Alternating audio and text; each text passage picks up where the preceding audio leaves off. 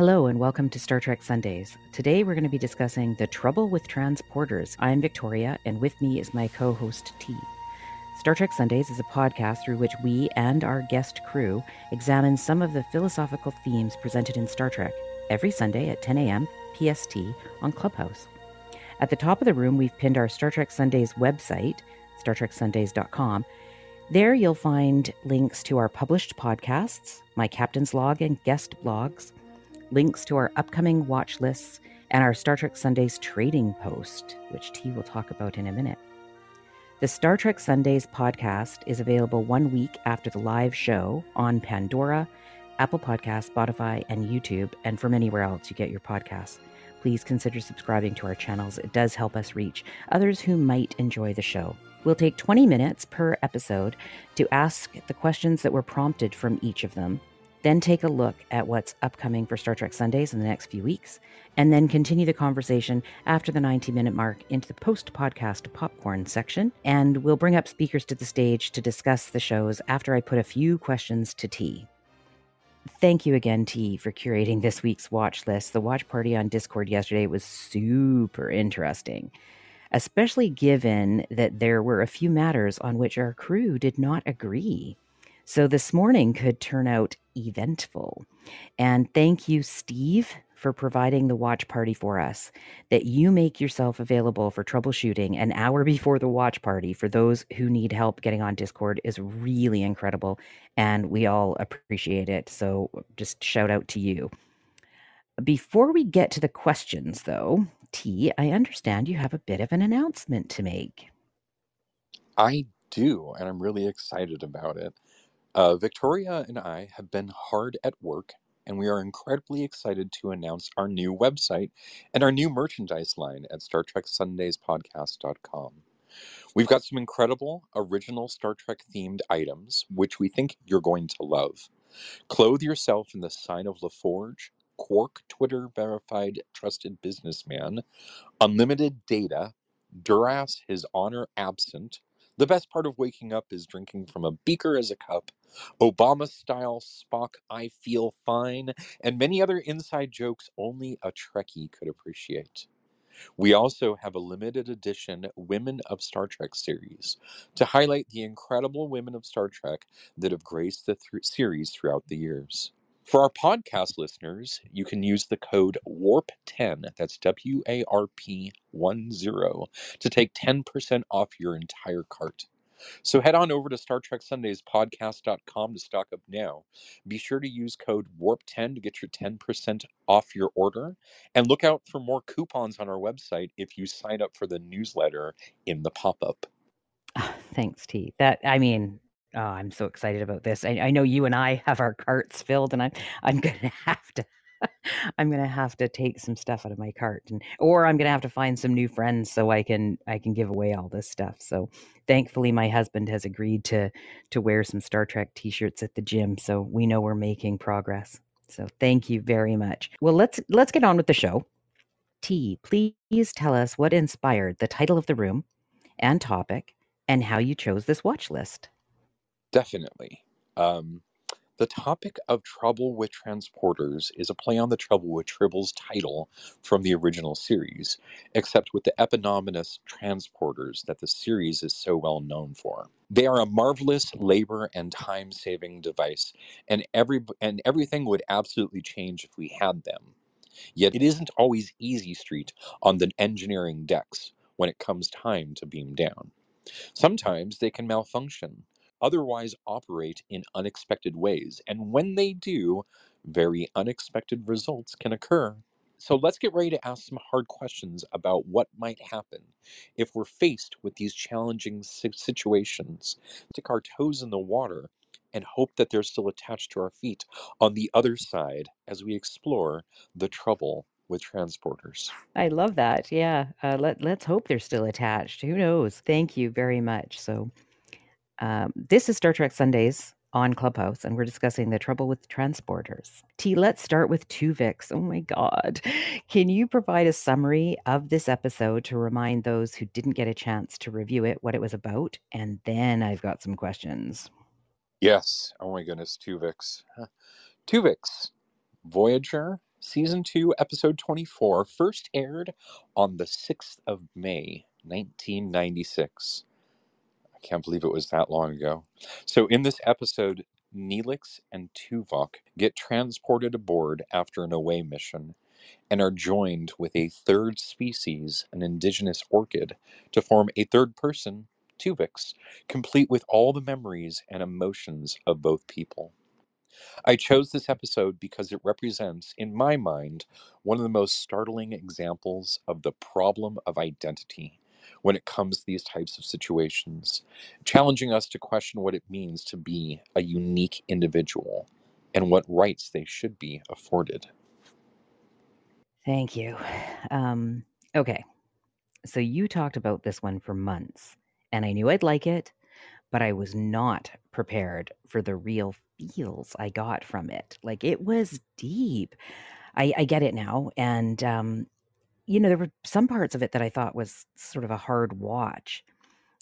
So I just want to take a moment to point out how incredible the actor Tom Wright, who played Tuvix, was at showing elements of both Tuvok and Nelix. There were some times when he was walking that he looked just like Nelix, and then other times when he stood up, but it was so subtle. It wasn't like he was a caricature of him. So I just that blew me away. And I just wanted to say this, which when I was reading about the character on Wiki, this line came out and it said that the episode was substantially rewritten from its original iteration as a light-hearted story to a more somber tale with serious moral and ethical implications. So that it's funny to me that they thought, "Oh, wouldn't this be funny?" And then they realized in the writing room, "Hey, we could make something really special from this." So that was really interesting to me. And it was those ethical implications that prompted me to bring up the topic with my husband later last night after the watch party, and we spent a lot of time discussing identity because of that. I'll tell you what he and I think a bit later. In this episode, Janeway acts unilaterally to murder Tuvix in the name of saving Tuvok and Nelix. Do you think she made the right choice? Do all lives matter, or only the original ones from which the hybrids are made? What a tough question. I mean, oh my God. Oh, do Tuvix lives matter? I think that's a terrible question to ask. But then I think we touched in this initially about hard questions and Q. I don't think that Janeway made the right decision. I think that there should have been more deliberation. At the very least, as a leader who is operating, you know, basically outside of the chain of command here because we're stuck in the Delta Quadrant, she could have held a tribunal. She could have, you know, gotten some committee together to discuss the matter. I think his um, his pleas fell on deaf ears, and that was disappointing. If I was a crew member aboard the bridge when that scene where Tuvix was pleading for his life, he was saying, you're my friends, my crewmates. They remained silent, and I would not have. I would have spoken up, and I would have said, can't there be more procedure? Can't we deliberate about this without you just making a unilateral decision, right? Can't there be some vote involved? Can't his opinion be weighed in some way that matters more than than this? It was a terrible episode to me because it tore me apart as a person. I tried to imagine growing fond of this person and then having to kill him, and then I'm not sure that I would have. I think Janeway acted unilaterally outside of her power and set a bad example of leadership in doing so. Thank you for that. I agree with you on this. I found it really upsetting. I just want to say, as I said, I'm definitely on the side of Tuvix. And I know there are those who support Captain Janeway's decision, Sean. For those who have already shared that they think that she made the right choice. The question to you is, do all lives matter? Or only the original ones from which the hybrids are made? But I want to flip this a little, and maybe T, you can answer this second part of the question, and then we can put the whole thing to the crew. If the cure for the accident was found 2 years later, now this obviously for you this part isn't true, would you still agree with Janeway? How long would Tuvix have to be Tuvix before you changed your mind? And so this is the question for you, T, is when is Tuvix a person? So do you know when you decided that Tuvix was this person? Yeah, that's the question that Janeway asked, is when did he become an individual instead of just a transporter accident? And I think that he became an individual the minute that he, got transported aboard. It was demonstrated that he could speak up for his own rights. And to set an arbitrary date is just that. It's my preference. And for me to decide that, for him, how long it is that you get to live before, as a person who is able to sit here and demand your own rights, um, to set some date on that seems absurd. I would say that, if he was alive for 2 weeks or if he was alive for 2 years, it would make no difference in my mind, because he would be, so assumingly in 2 years he would equally want to remain alive. I think that the transporter team could have searched for a better option here. I think that a third option of, I don't know, maybe, Tuvok, Nelix, and Tuvix coexisting would have been a better option. And maybe in 2 years, that could have become an option through advancements in their understanding of the transporter technology. Right, right. It's complex, and we've got some chat going on too. So it is the people on stage who are chatting. So we will get to everybody. Thank you, T. I knew that this was going to be hot, hot, hot.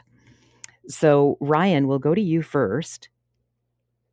I won't be so inflammatory. In this episode, Janeway acts unilaterally to separate Tuvix in the name of saving Tuvok and Nelix. Do you think she made the right choice? Do all lives matter, or only the original ones from which the hybrids are made? I have very strong feelings about this episode. What is the captain's oath? What is the captain's when they get sworn in? What do they recite? Space, the final frontier, right? To boldly go and seek out new life and new civilization. Janeway accidentally made new life. And that new life, self-aware, conscious, able to make its own decisions, said, I want to live. And she unilaterally decided to murder that being, more or less for nostalgia's sake. Her way of existing was disrupted. And it was more convenient to murder than to live with these changes. And the fact that she had already made a decision to do something awful and unethical opens up a whole lot of other possibilities. Cloning is frowned upon by the Federation and illegal, but so is murder. So there are just other solutions where that body could have been duplicated or cloned, and then they could have separated either the clone or the original. But again, you're making a bad decision after an act of chance, and I think it would have been not just bold, but right to integrate Tuvix into the family, to accept these changes. And if you can't accept those changes, make a clone and separate that. And the fact that Riker, which you're going to bring up later on, also had an accident, and that other people in the Federation have had accidents where multiplicity of an individual happens, to me says that there are just so many technical solutions that a creative engineer, that Scotty would have come up with, that Geordi LaForge would have come up with. So, yeah, the holographic doctor, B'Elanna Torres, every single member of that crew that didn't pull out their phaser and aim it at their captain for committing murder are culpable. And in a weird way, it's what Janeway absolutely needed to create a situation where both the Maquis and the Federation crew now have equal blood on their hands and can unify as a crew. But that's so cynical and dark. But I clearly believe that Captain Janeway is a very cynical, dark character. I might love certain things she does, but I can't deny the fact that she is very comfortable with doing predatorial things in a way that should scare the entire crew. Wow. Wow, that's great. The only episodes of Voyager that I've seen have been the ones we've watched together. So I'm looking forward to seeing more of them with that view. I'll keep that view in mind. I found her to be quite dark in this. So and I think I said in the watch party chat, why is she being so mean? Why does she have that tone? And some people were saying that's just her, and I thought, oh, really?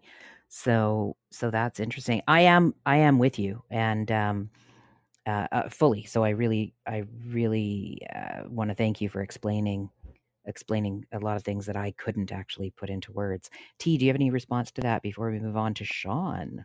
No, I think Ryan's right. I think that she is predatory in that way, and I think that um, there was no excuse for her unilateral decision making. It's simply, in my opinion, bad decision making. And I'm really excited to hear from the rest of the crew, because I'm reading the chat and I'm seeing a lot of dissent, and I love that. I know. So let's move forward, because I really want. Yeah, it's great. Okay, Sean. Okay, let me deliver this for you. In this episode, Janeway acts unilaterally to separate Tuvix in the name of saving Tuvok and Nelix. Do you think she made the right choice? Do all lives matter, or only the original ones from which the hybrids are made? Thank you, Victoria. This was a difficult decision, obviously. And you have to remember, we're not commenting on history here. We're commenting on a show and what the writers wanted us to see and experience, and to mostly think about these tough decisions and difficult decisions because of technology, and what is the meaning of life, when does it begin, what is personhood, when does that begin, etc. So it could have been brought out into a two-part series, absolutely. There could have been more drama where some members of the crew said, oh, this is not right, you can't do this. But I need you guys to think about something. This is a quasi-military ship. It's under the Federation. It is not a democracy. People do not vote on these things. The captain has a large amount of responsibility.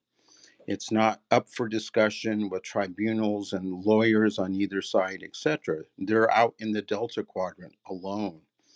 They don't have, they can't call into Starfleet and say, hey, what should we do about this weird thing that just happened, which hardly ever happens. But once in a great, great, great while, something happens with the transporter. So they are on their own. They have to make their own decision. Of course, Tuvix was an individual, and he was sentient life, and people were getting used to him and growing accustomed to him. But it's, the Star Trek maxiom that the good of the many outweigh the good of the few applies here. It's not fair to Neelix and Tuvok to be snuffed out because of an accident. I think if, Janeway had their, or the crew somehow could talk to Tuvok's wife and children and say, hey, what should we do here? Do you want to do you want a Tuvix, or what do you want? And even Cass was extremely happy to get back her Neelix. So I think it's a difficult decision. It's just like, sending soldiers into battle where there's going to be a certain percentage of people that are going to die. And in this case, I think Janeway made a difficult but proper decision, saving two people and eliminating one person that was in integration, but was not the same as having two direct individuals for their families to love, with the assumption that they would leave the Delta Quadrant and get back to the Federation someday, which they obviously do. Oops, I shouldn't have said that. But anyway, so I think that Janeway made the right decision. I think it's harsh to say that she's a murderer. I think for Victoria, you need to watch more episodes. She's not some terrible evil person, even though sometimes her voice comes across that way. She makes a lot of difficult decisions over the years that they spent in the Delta Quadrant, as the writers wanted us to see. So again, remember, this is just a TV show. Don't freak out. Okay, I'll land my plane with that. You land your shuttlecraft. Yes, I'm sorry, my shuttlecraft. Exactly. Yeah, that's right. Well, thank you, Sean. And I knew that this was going to be a fun discussion, and I don't want this part of the show to turn into the debate part. If we have time later, I'd like to get into some of that, because that goes into, well, how long? Is there a time when Tuvix would have been on the ship for 5 years and then a new doctor found a cure? Would you then agree that he be separated when everybody has already grieved and gotten over Tuvok and Nelix? So hold that, because I would really like to talk about that a little bit later. But thank you for your perspective on this. We'll move to Christy now, and Christy, I'll put it to you. Do you think Janeway made the right choice in separating Tuvix? Do all lives matter, or only the original ones from which the hybrids are made? Well, okay, so to be fair, I haven't actually watched the show, which is different, I think. I really do. I read the summary, and a huge long summary that was obviously and it talked about many, many other things. It was the one that's on the site, on the Star Trek Sunday site. And so I did not get emotionally attached to Tuvix, whereas I have watched Voyager many times, not a ton, but enough. Right, I didn't get attached because I didn't watch it, and I think watching it would have made me feel more attached. I believe that Janeway probably did make the right decision, because she's trying to keep the crew together, and regardless of the fact that people did really like Tuvix,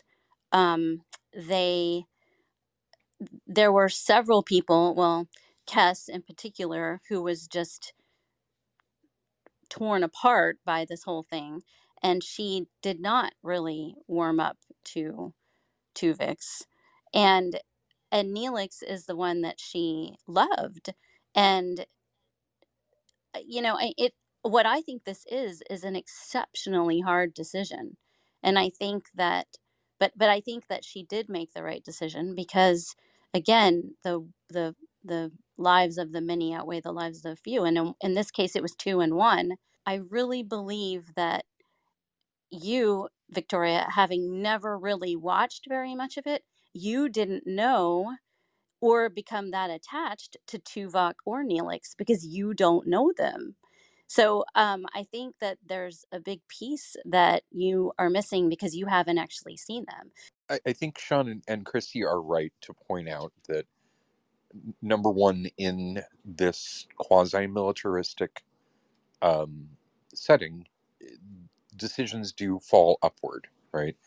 And when somebody's not qualified, it goes to the higher up rank. In this case, it goes all the way to the top, and it is a decision that she ultimately has to make.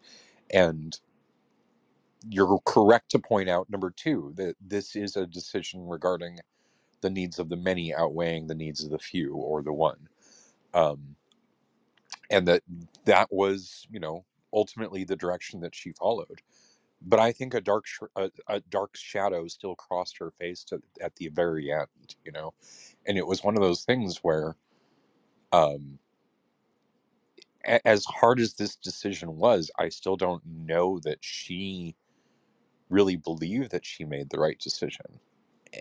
And that was the dark shadow that crossed her face, is that, she hated doing this. She absolutely really liked and appreciated who Tuvix was and how they were different from Nelix and Tuvok, and yet had to go this route because you're all, and it's not, I don't think it's fair to say that somebody doesn't know someone, because I think, people do have lots of experience with these characters in different settings and have seen other episodes of them, especially the one where Tuvok sings the children to sleep. He's a very sweet character and somebody who I think we all can appreciate. And Neelix is just, an incredibly likable person.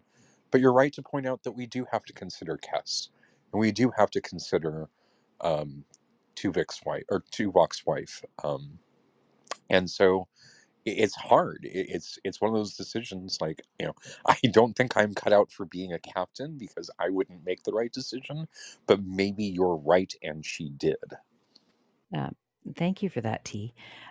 One of the things that I wanted to point out was I'm looking at this, although I was in the watch party and Tuvix was a new character and I really liked him, but I also liked the way the character or the actor was portraying this mix of these two characters. But I'm looking at this question philosophically as well, and in the realm of Star Trek. And one of the things that was said earlier was that they're on this mission to find new life and explore things. And this reminded me of the time that Riker turned down the chance to go play with Q and be Q. And there's, opportunities here that they aren't exploring because of their own, well, nostalgia. I did think that was an appropriate thing to say, because when all these people are on this ship, they know that they're risking their lives. They know that something can come about where they've lost their lives or a loved one, and this is one of those things. And then this is what we have, and what an interesting thing to explore. So that isn't to defend my position at all. Maybe it is in some way, but it's just something for you guys to think about as well, about how they're not really exploring if they just want what they had, right? They want the status quo. Let's go back to normal. I wonder, people could say Tuvok and Neelix would have wanted to live. Maybe they would have thought that this was interesting as well. Maybe they would have thought for Starfleet, they would have sacrificed themselves to be able to figure out if this is something that can happen, and what we would learn from it, about transporters as well as blended DNA. So it's a huge story. Moving on to Rachel. Do you think that Janeway made the right choice in separating Tuvix in the name of saving Tuvok and Neelix? And do all lives matter, or only the original ones from which the hybrids are made? At first, I was more inclined to be like, because the episode when Tuvix is like, but I don't want to die, I really resonated with that and was like, yeah, this is not right. Like, he doesn't want to die, he doesn't want to do it. But then I was thinking about, like, if I was in the position of he has Tuvok has a family and a wife and children, and like that's not fair to them that their dad's just gone. Like that would be horrible. And like spilling. So then I saw their side. Like, of course they would want to come back. They wouldn't want to just abandon their family for the sake of science, I don't think. But then also, I to answer like I guess Chrissy's was pointing out there weren't that many options, but I don't feel like they explored other options. I feel like they just landed upon this one, and the captain was like, "Yeah, let's do it." I don't think they really devoted a lot of time to exploring alternate methods. And I also agree with T that they at least should have had some type of tribunal or some type of vote on it. But and then also I was like kind of agreed with what Ryan was saying when he was like, well, maybe you can clone him again and just split the new clone. But then I'm like, but doesn't that new clone have rights too? Like you can't just like it still doesn't answer the question if that's your solution to clone again and then just split the original clone that's still taking someone's life. And then I think even though Sean said it's just a show, I feel like it has real world practical application because this could very well be in our future. I mean, they're already cloning animals. Like I think in the future there probably are people who are going to want to clone humans. And so it's like we have to answer these questions in the real world, you know? Thank you. Yeah, and we'll be talking about cloning again a bit later in the podcast. So thank you very much. Okay, I'm going to throw this to Gela, and then after Gela, we'll get T's response, and then be able to move on to the next episode. So Gela, do you think that Janeway made the right choice when she separated Tuvix in the name of saving Tuvok and Nelix?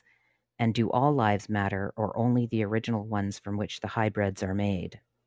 So I do think that she made the right decision. I also think that she was faced with pretty much an impossible position. And what this really reminded me of was Deanna practicing for the bridge officer's test when she finally had to, make the decision to order Geordi, or rather the holographic representation of Geordi, to his death. I think that she does have to be, I mean, obviously she has the authority to make that decision, but I think that she has to be able to make those tough decisions without being second guessed by the rest of the crew. The other thing is that I think that the question hinges less on, everybody's feelings, but more upon whether we consider Tuvok and Neelix still alive. Are they still alive or are they dead? Because if they're dead, then yes, obviously the hybrid is the only living piece of the puzzle. But if Tuvok and Neelix are still alive in a sense, then Janeway has a responsibility to her crew, and yeah, they are working with limited resources out in the Delta Quadrant. And I object to this characterization of Janeway as a dark character. I think that she is an exceptionally soft-hearted person, and I think that she struggles sometimes to, harden herself, which is what I read in her tone toward the end when she seemed to be really, really cruel. And I did see that shadow cross over her face after it, because of course she was riddled with doubt. She did have to make a terrible decision. Of course, she's not happy about it. But I do ultimately think it was the right decision because she had an opportunity to save her two crew members. And I think that that was ultimately what she was morally obligated to do. Thank you for that. I'm going to put this out there for you guys to consider. I don't want to answer right now. We'll get back to this after we've talked about the other things, because I think these topics do flow into each other. That's how T curates them. But something to think about is, if the cure for the accident was found 2 years or 5 years later, would you still agree that she should make that decision? Because by that time, these people that you're concerned about, Kess and Tuvok's family, would have grieved. They might have moved on. So this goes to identity. Is a person dead when people say they're dead? right? Because they weren't really dead. You could see that they could be separated. If they didn't have a cure for years, people would have just considered that they're gone and this is a new thing. So at what point do you then say, oh, we've got this cure, but it's 5 years later? Do we bring them back from the dead, if you will? And then they've got it. Now Tuvok is here and his wife's moved on. Now Neelix is here and Kess has moved on, you know. So that's an interesting thing that I'd like to explore a little bit later in the show today. So thank you all for your contributions. So this is Star Trek Sundays on Clubhouse, and our regular shows are Sundays at 10 a.m. PST, and we're discussing the trouble with transporters today. So T, if you could give us a summary of Realm of Fear, the next episode we watched, that would be great. And then I have a couple of questions for you. Definitely. The Realm of Fear, The Next Generation, Season 6, Episode 2, first aired on the 28th of September, 1992. In this episode, Barclay faces his fear of transporter technology, only to learn his fears are well-founded when he learns there are monsters hiding in the transporter beam, who turn out to be crew members. I chose this episode because the idea of something being trapped inside the transporter beam is more than unusual, with the technology usually being safe to use. I thought it was an interesting example of how these types of technologies can end up with unexpected results. Yeah, absolutely. For me, I really liked this one because I felt really bad for Barclay. I have a soft spot for him and that actor in particular. I did like how compassionate O'Brien was when he shared his own fear with Barclay, and it reminded me of how we all share our thoughts and feelings in this room in a little way. So as you said, in this episode, Barclay faces a fear of transporter technology, having avoided it his whole life. If we had transporter technology, would you be fearful of it, or would you embrace it for traveling everywhere? You know, not if O'Brien was at the the panel, right? I think that because O'Brien, it's interesting that you bring up O'Brien because he has, time and time again shown himself to be a very compassionate and heartful person. I'm reminded of the time in which, he sung with the Admiral and who was sort of going crazy and realized that, he wasn't going to make it because he had gone rogue. And in this one where, he shares his uh, his story with Barclay, I think that if I had somebody who was that smart, I would use it to transport every time. But, it would be down to the tech. It would be a thing where, like, I don't trust this tech. I think I'm going to take the shuttle, I'm looking at his track record and going, I don't think this is a good idea, right? Thank you for that. Yeah, yeah. I guess it is going to depend on the stats for sure. Let's start at the bottom of the stage, and I'll go to you, Rachel. If we had transporter technology, would you be embracing it? I don't know. I was actually thinking a lot about that, and I feel on one hand, like I would definitely embrace it, but I also wouldn't be one of the first, to actually volunteer to go, hey, I'll test this out. Like I don't think I have the I don't think I could do that. Especially because I think about my kids, and if something goes wrong with me, like I have children, they need me, so I can't be just sacrificing myself for science. But also, one thing I thought about is I tend to get really anxious about a lot of things, and people always want to be like, "Oh, don't worry, it'll all work out." But I've been in situations like Barkley where I've worried incessantly about something, and then it turns out my worry was founded, and so it's not always, you can't always follow these cliches like, oh, you'll be okay, because you don't really know, anything could happen. Thank you. Yeah. I don't know. I think I want to think that I would embrace it, but I'm just not sure. I do worry about that as well. So I'll put this to you, Gela. If we had transporter technology now, would you be embracing it for travel? I've thought about this a lot. Um, I really don't know because, the big trouble with the transporter is, well, is it the same person who comes out on the other side? Because, you're being disassembled one place and reassembled in another place. I mean, yeah, what gets reassembled, it has all of your memories, but is it you? Is it your soul, so to speak? And there's no way to answer that question.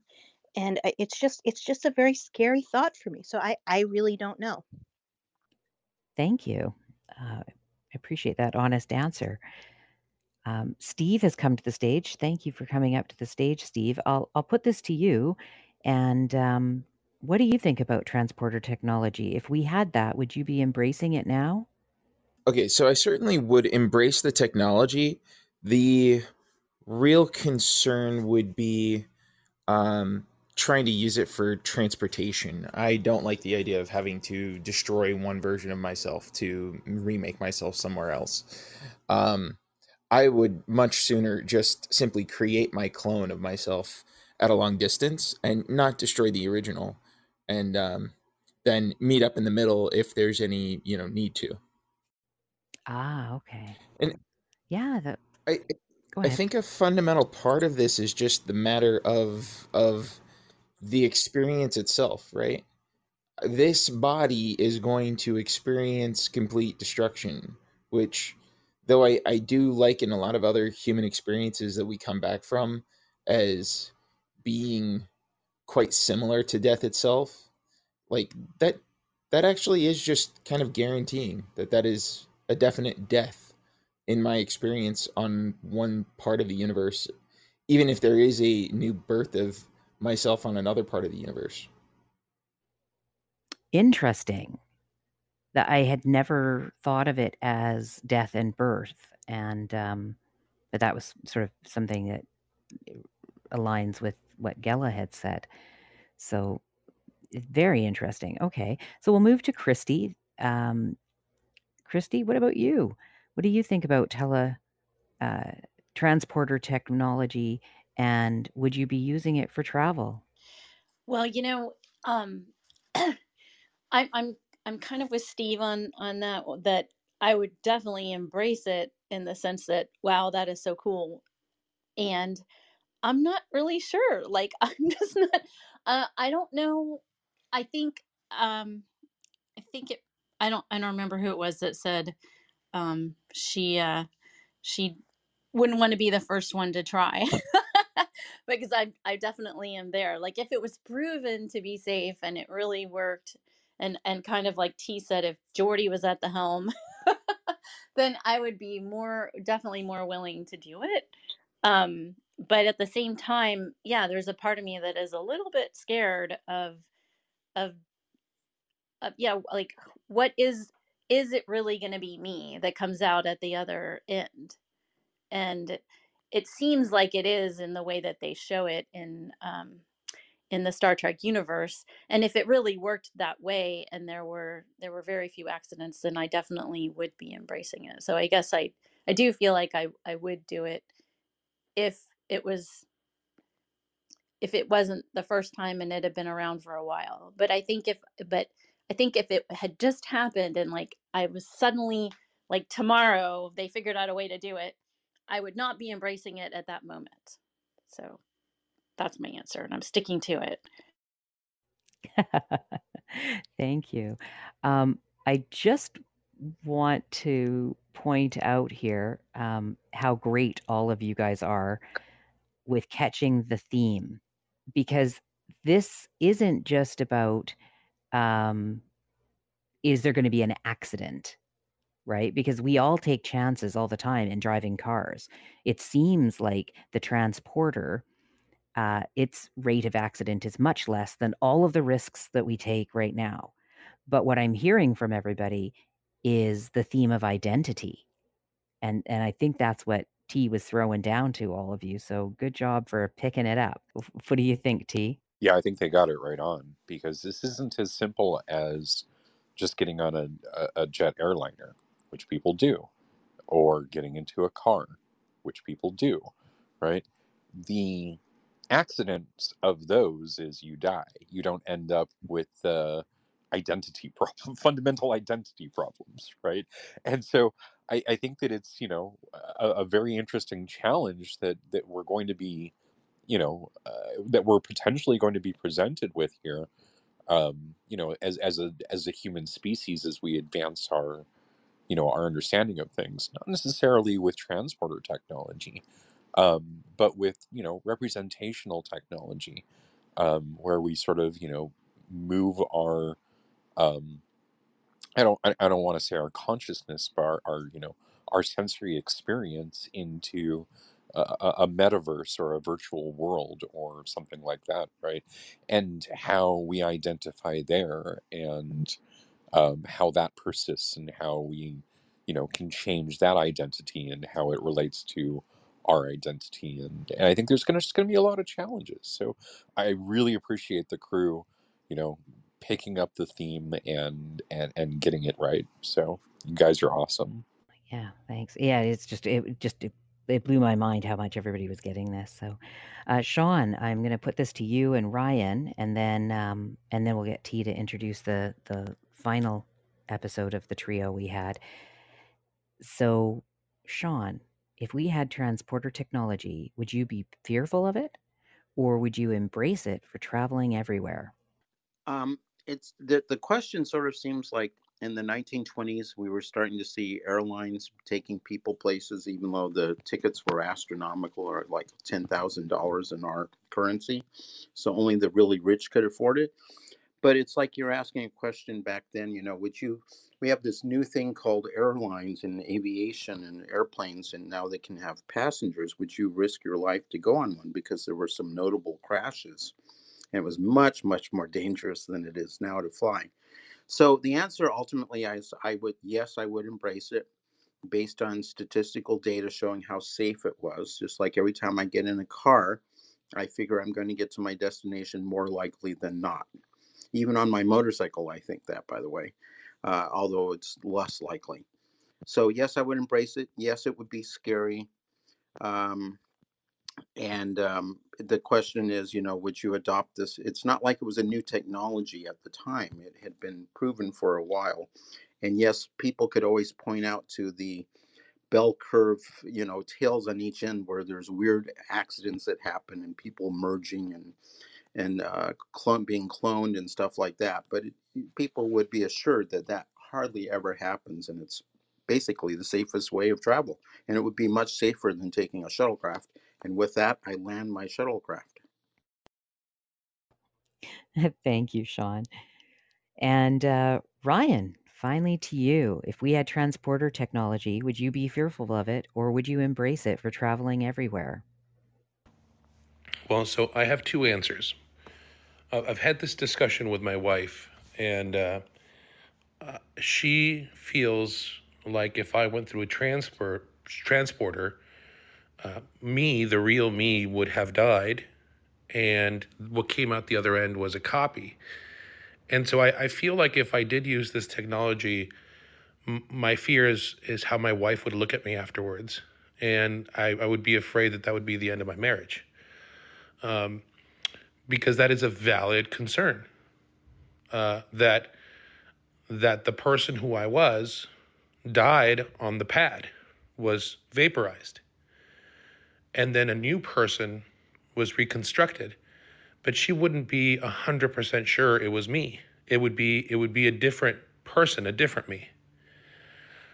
I'm of the mind that I would be okay with that, because from my subjective perspective, continuity would not be broken, but it would ostensibly mean a new chapter in my life. And currently, I wouldn't want to give up what I have now for the convenience of that. And to what Sean said, he's totally right. From like a statistical perspective, if it's safe, right? Okay. But we do have to consider the interpersonal ramifications of this technology, and how our parents or our children will look at us. If everyone is on board with the idea, great. But if just one person that you love is going to look at you like an imposter for the rest of time, I don't know. The convenience becomes less interesting.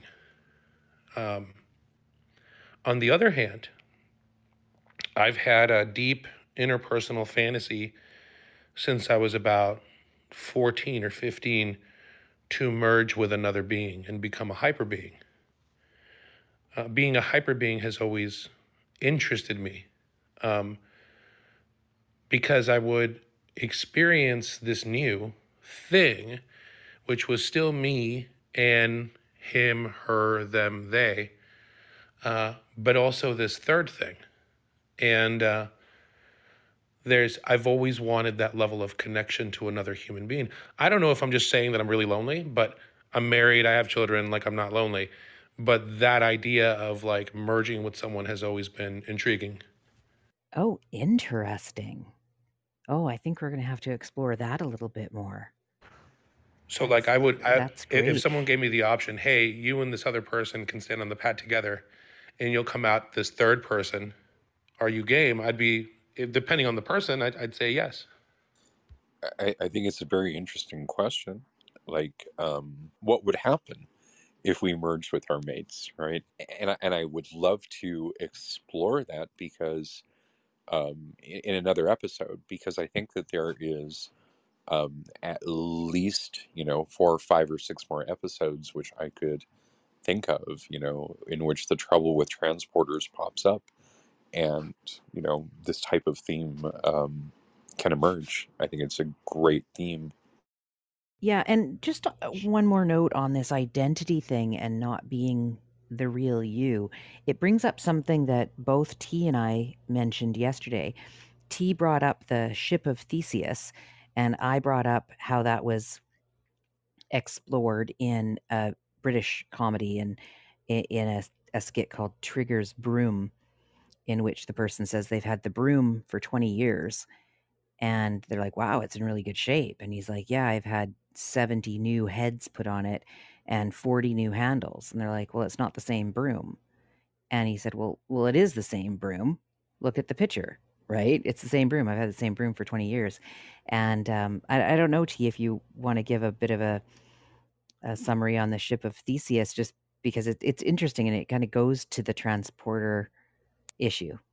Yeah, it's a classic philosophical problem in which a ship, the ship of Theseus, leaves the port, and over time, its boards are replaced. It engages in battle, and so its boards are replaced, and it docks at other ports, and so its crew changes out, right? And it's not like a thing that happens over all at once, but over time, you know different parts of the boat get replaced and different crew get replaced, and this keeps on happening and happening until the entire ship and the crew itself is ultimately different, right? It's not the same boards, it's not the same crew. And then this ship returns to its original port. And so the question can now be asked, is this the same ship? And one answer to that is yes, it's the same ship, because the identity travels with the behavior of the ship in exactly the same way that Kirk beaming down, his identity travels with him, right? Not because it's contiguous parts, um, um, but because it's the sensory experience is contiguous. The other answer is no. Obviously, it's not the same ship, because the boards are different. The crew is different. We're talking about something that is fundamentally different. It can't be the same ship because nothing about it is the same. And so to say that this identity travels with it is absurd. It's absurd to not recognize the fundamental nature of what it is that's being described, which is actually different. So different answers to this question, can be argued for, and I think it's one of those really interesting philosophical questions, especially when you pose it in terms of somebody beaming down to the surface. I think it's the same thing. Is is this the same person, or is this is this fundamentally something different? Kirk 2.0, if you will, right? Right, yeah, and that brings up this other thought that came to my mind yesterday and in my discussion with my husband, and that was he pointed out, he's a bit of a philosopher himself, and he pointed out that nothing is the same in him as it was 20 years ago or 25 years ago or when he was a child. And so that was interesting in that all of our cells are different. Sure, we have the same DNA, but we are really different people from who we were 25 years ago. And I guess the question is, if you're not, then what are you doing? Right? Because we expect people to develop and change. So anyway, I'm just looking at the time here. Let's move on to the third episode, and we can get back to the whole thing of identity and probably a bit more Tuvix in a little bit. So let's move to second chances. Can you give us a rundown on this episode, and then I'll put a question to you, and then the rest of the audience. Definitely. Second Chances, The Next Generation, Season 6, Episode 24, first aired on the 24th of May, 1993. In this episode, the crew of the Enterprise encounter a copy of Riker accidentally made by a transporter accident 8 years ago when he was stranded on an abandoned planet. I chose this episode because it inverts the classic question about what happens when the original body is destroyed and asks the question, what if the original body isn't destroyed and continues on as a separate person? Thank you. Thank you. I really enjoyed this episode. And I'm starting to realize that I really like Rom Trek. And that is Star Trek romance episodes. And yes, I came up with that today, and I will be using Rom Trek from now on. So I hope you guys pick it Brings up. a whole new spicy angle to boldly go. That's right. Welcome to the stage, Io. Thank you. So I'm going to put this question to you, T. In this episode, Commander Riker faces down himself as, well, let's just say, in this episode, Commander Will Riker faces down himself as Lieutenant Thomas Riker, who pursues his former flame, Deanna Troi, and Will ends up treating Thomas pretty rudely. If you had a copy of yourself, would you be at odds with yourself, or would you be best friends? And here's a little twist to that. And what do you think your clone would use as a name? Oh, goodness, that's a hard one. I hadn't thought of the name thing, but I'm pretty sure if a clone and I met up, we would just, put ourselves in a behind closed doors and just be, evil geniuses together and work that out, right? And like, if we were to go out, it would not be, it would not be obvious. It would be subtle. It would be, we would dress different and do different things and work out different, schemes to help each other out, because we would just be schemy bastards together, I think. And I think that he would have to call himself R. Yeah, it would definitely be R. I don't know why, but it just feels right to me. Excellent. I love the idea of two evil geniuses together. You'd be so excited to have a clone. You'd be like, look at this book I wrote about us. I'd be doubly productive. It would just be awesome. Oh, geez. Yeah, we'd all need help. Well, let's move to Io. So, Io, if you had a copy of yourself, would you be at odds with yourself, or would you be best friends? I think right now I would be upset with my past self because you see the mistakes that you make. So I would be just as harsh as Riker was, but not about career. I would be harsh about treating people like how you treat people. Don't treat people like in a way that dehumanizes them or whatever. And I think in the heat of competition that often happens. So just in reflecting, I would always be the father that I never had, for example. So I'm not sure if we want to go there, but that's also something that I think of when I reflect on that episode. Well, actually, thank you. That actually brings up what I was thinking about this, and so I'll just share that, and then I'll move to the top of the stage, and we'll move through it again. And that is, for me, the cloning. Here we had Riker, whose clone Thomas was on a ship. He didn't really have another life that he led, so he didn't have the same development or mentors or any kind of trajectory that Will had. And so it's almost like we see ourselves 8 years earlier. Now he might have learned stuff and written book or read books and all of that. But that was what the difficult thing was, and is it, when I asked the question, is it that this person has stayed where they are back then 8 years ago, or have they gone on and lived their own life? Because I think I've gone through so much in the last 8 years in self-development and therapy that my first thought about this was how I would want to be compassionate with that person, and I'd want them to be compassionate with me, because I think that I needed more of that.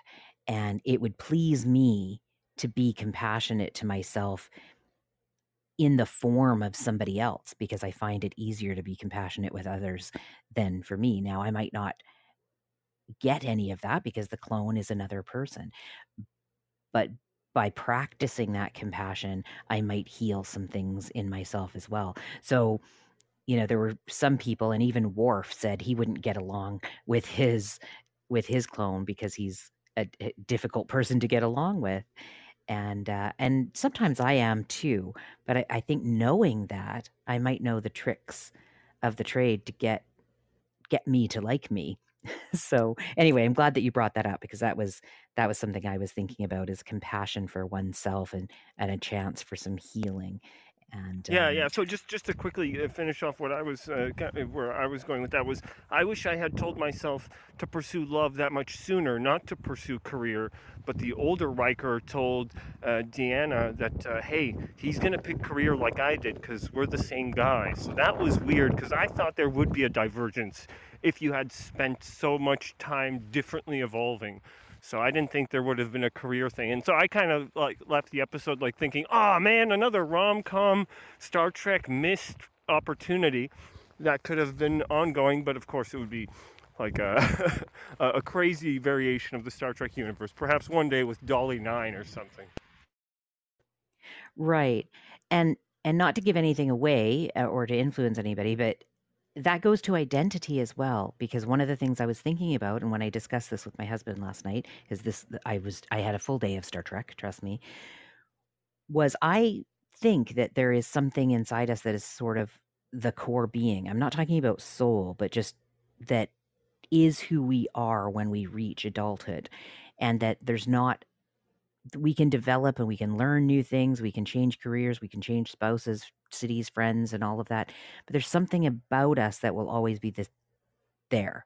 Like, I'll never not love puns. My sense of humor has been the same since I was a child.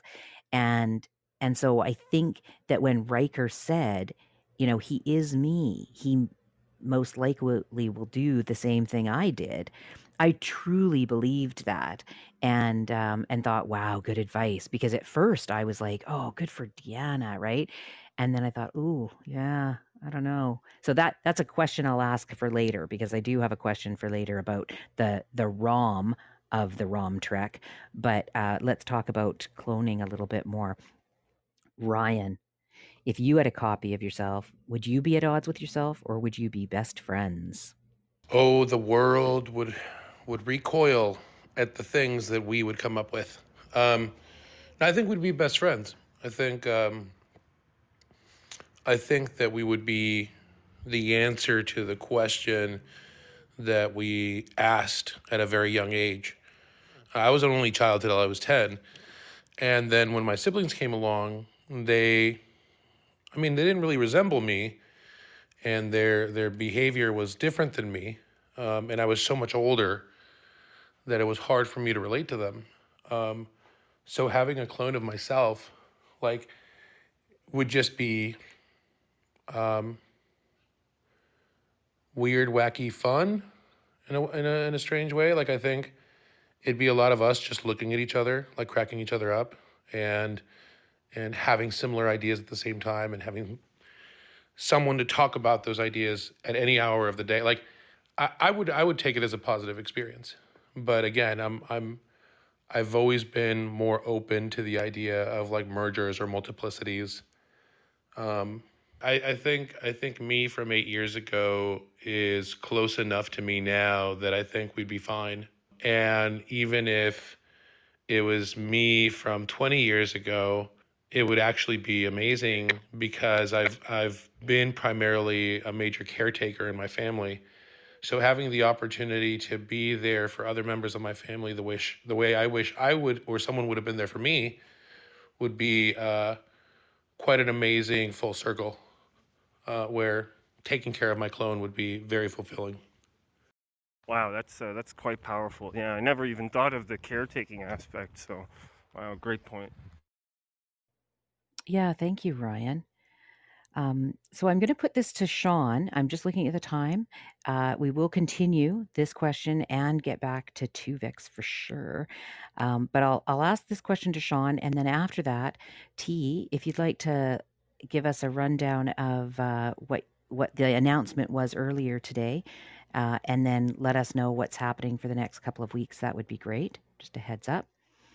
So, Sean, if you had a copy of yourself, would you be at odds with yourself or would you be best friends? And what do you think your clone would use as a name? Shaun of the Living? No. Sean I don't know. Sean number two. Sean modern versus Sean classic. I don't know. There's so many choices. Um, and I'm sorry. What was the? I only got the second question. What was your first question about the clone or the copy? Well, would you be at odds with yourself or would you be best I think friends? we'd be best friends, and I think we'd talk about things, and I'd say, well, you really screwed up, blah blah blah. And then the other person, the other clone of myself would say, yeah, but you really screwed up back then. And I'd say, you know what? You're right. You know me so well. And the other person would say, I know you know me just like it was yourself. And that would be that. Ah, that's great. Yeah. Yeah, we would know each other, so there wouldn't be any sort of secrets. So, T, would you like to re-announce your announcement and then talk about what's coming up in the next couple of weeks? As we're almost at the end of season 1. Yes, exciting, isn't it? Yeah, because I'm really excited to share this with you guys. Victoria and I have been hard at work, and we're incredibly excited to announce our new website and our new merchandise line at StarTrekSundaysPodcast.com. We've got some incredible original Star Trek themed items which we think you're going to love. Clothe yourself in the sign of LaForge, Quark, Twitter verified trusted businessman, unlimited data, Duras, his honor absent. The best part of waking up is drinking from a beaker as a cup. Obama style Spock, I feel fine, and many other inside jokes only a Trekkie could appreciate. We also have a limited edition Women of Star Trek series to highlight the incredible women of Star Trek that have graced the series throughout the years. For our podcast listeners, you can use the code WARP10, that's WARP10, to take 10% off your entire cart. So head on over to StarTrekSundaysPodcast.com to stock up now. And be sure to use code WARP10 to get 10% off your order. And look out for more coupons on our website if you sign up for the newsletter in the pop-up. Thank you, T.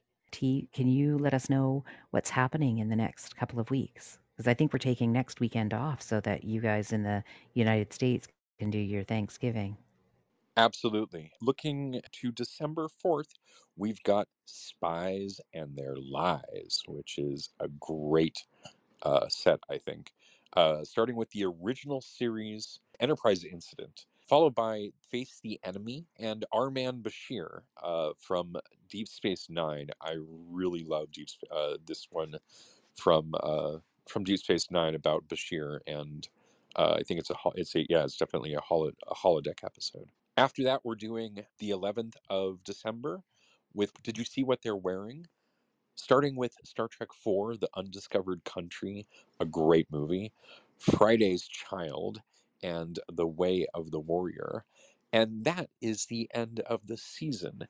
We're super excited about season 2. We're going to be programming it in December here, but we're going to take a little bit of a break and look out for the rooms that pop up in Back to Blue and also Star Trek Sundays. I might host a Warp Core Wednesdays or Warp Factor Wednesdays on occasion.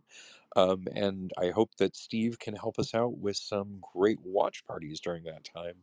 But we're definitely looking forward to 2023 when we will be back with even more episodes, and we'll look forward to those announcements. You can find them on our website, StarTrekSundaysPodcast.com. Thank you, T. And I absolutely adore how much this format and this room has, and the crew has embraced it and each other. So and the suggestions that you guys make are incredible. So if you do have a topic or an episode that you want us to include next year, please send us an email or contact us through the website, and we'll get it on the list. Because this is it's just so much fun, and there's so much. We have a huge list as well, but if there's something you want to talk about, then so do I, right? So I'm in. And Io just sent me a suggestion as well, so maybe we'll look at getting that in sooner rather than later.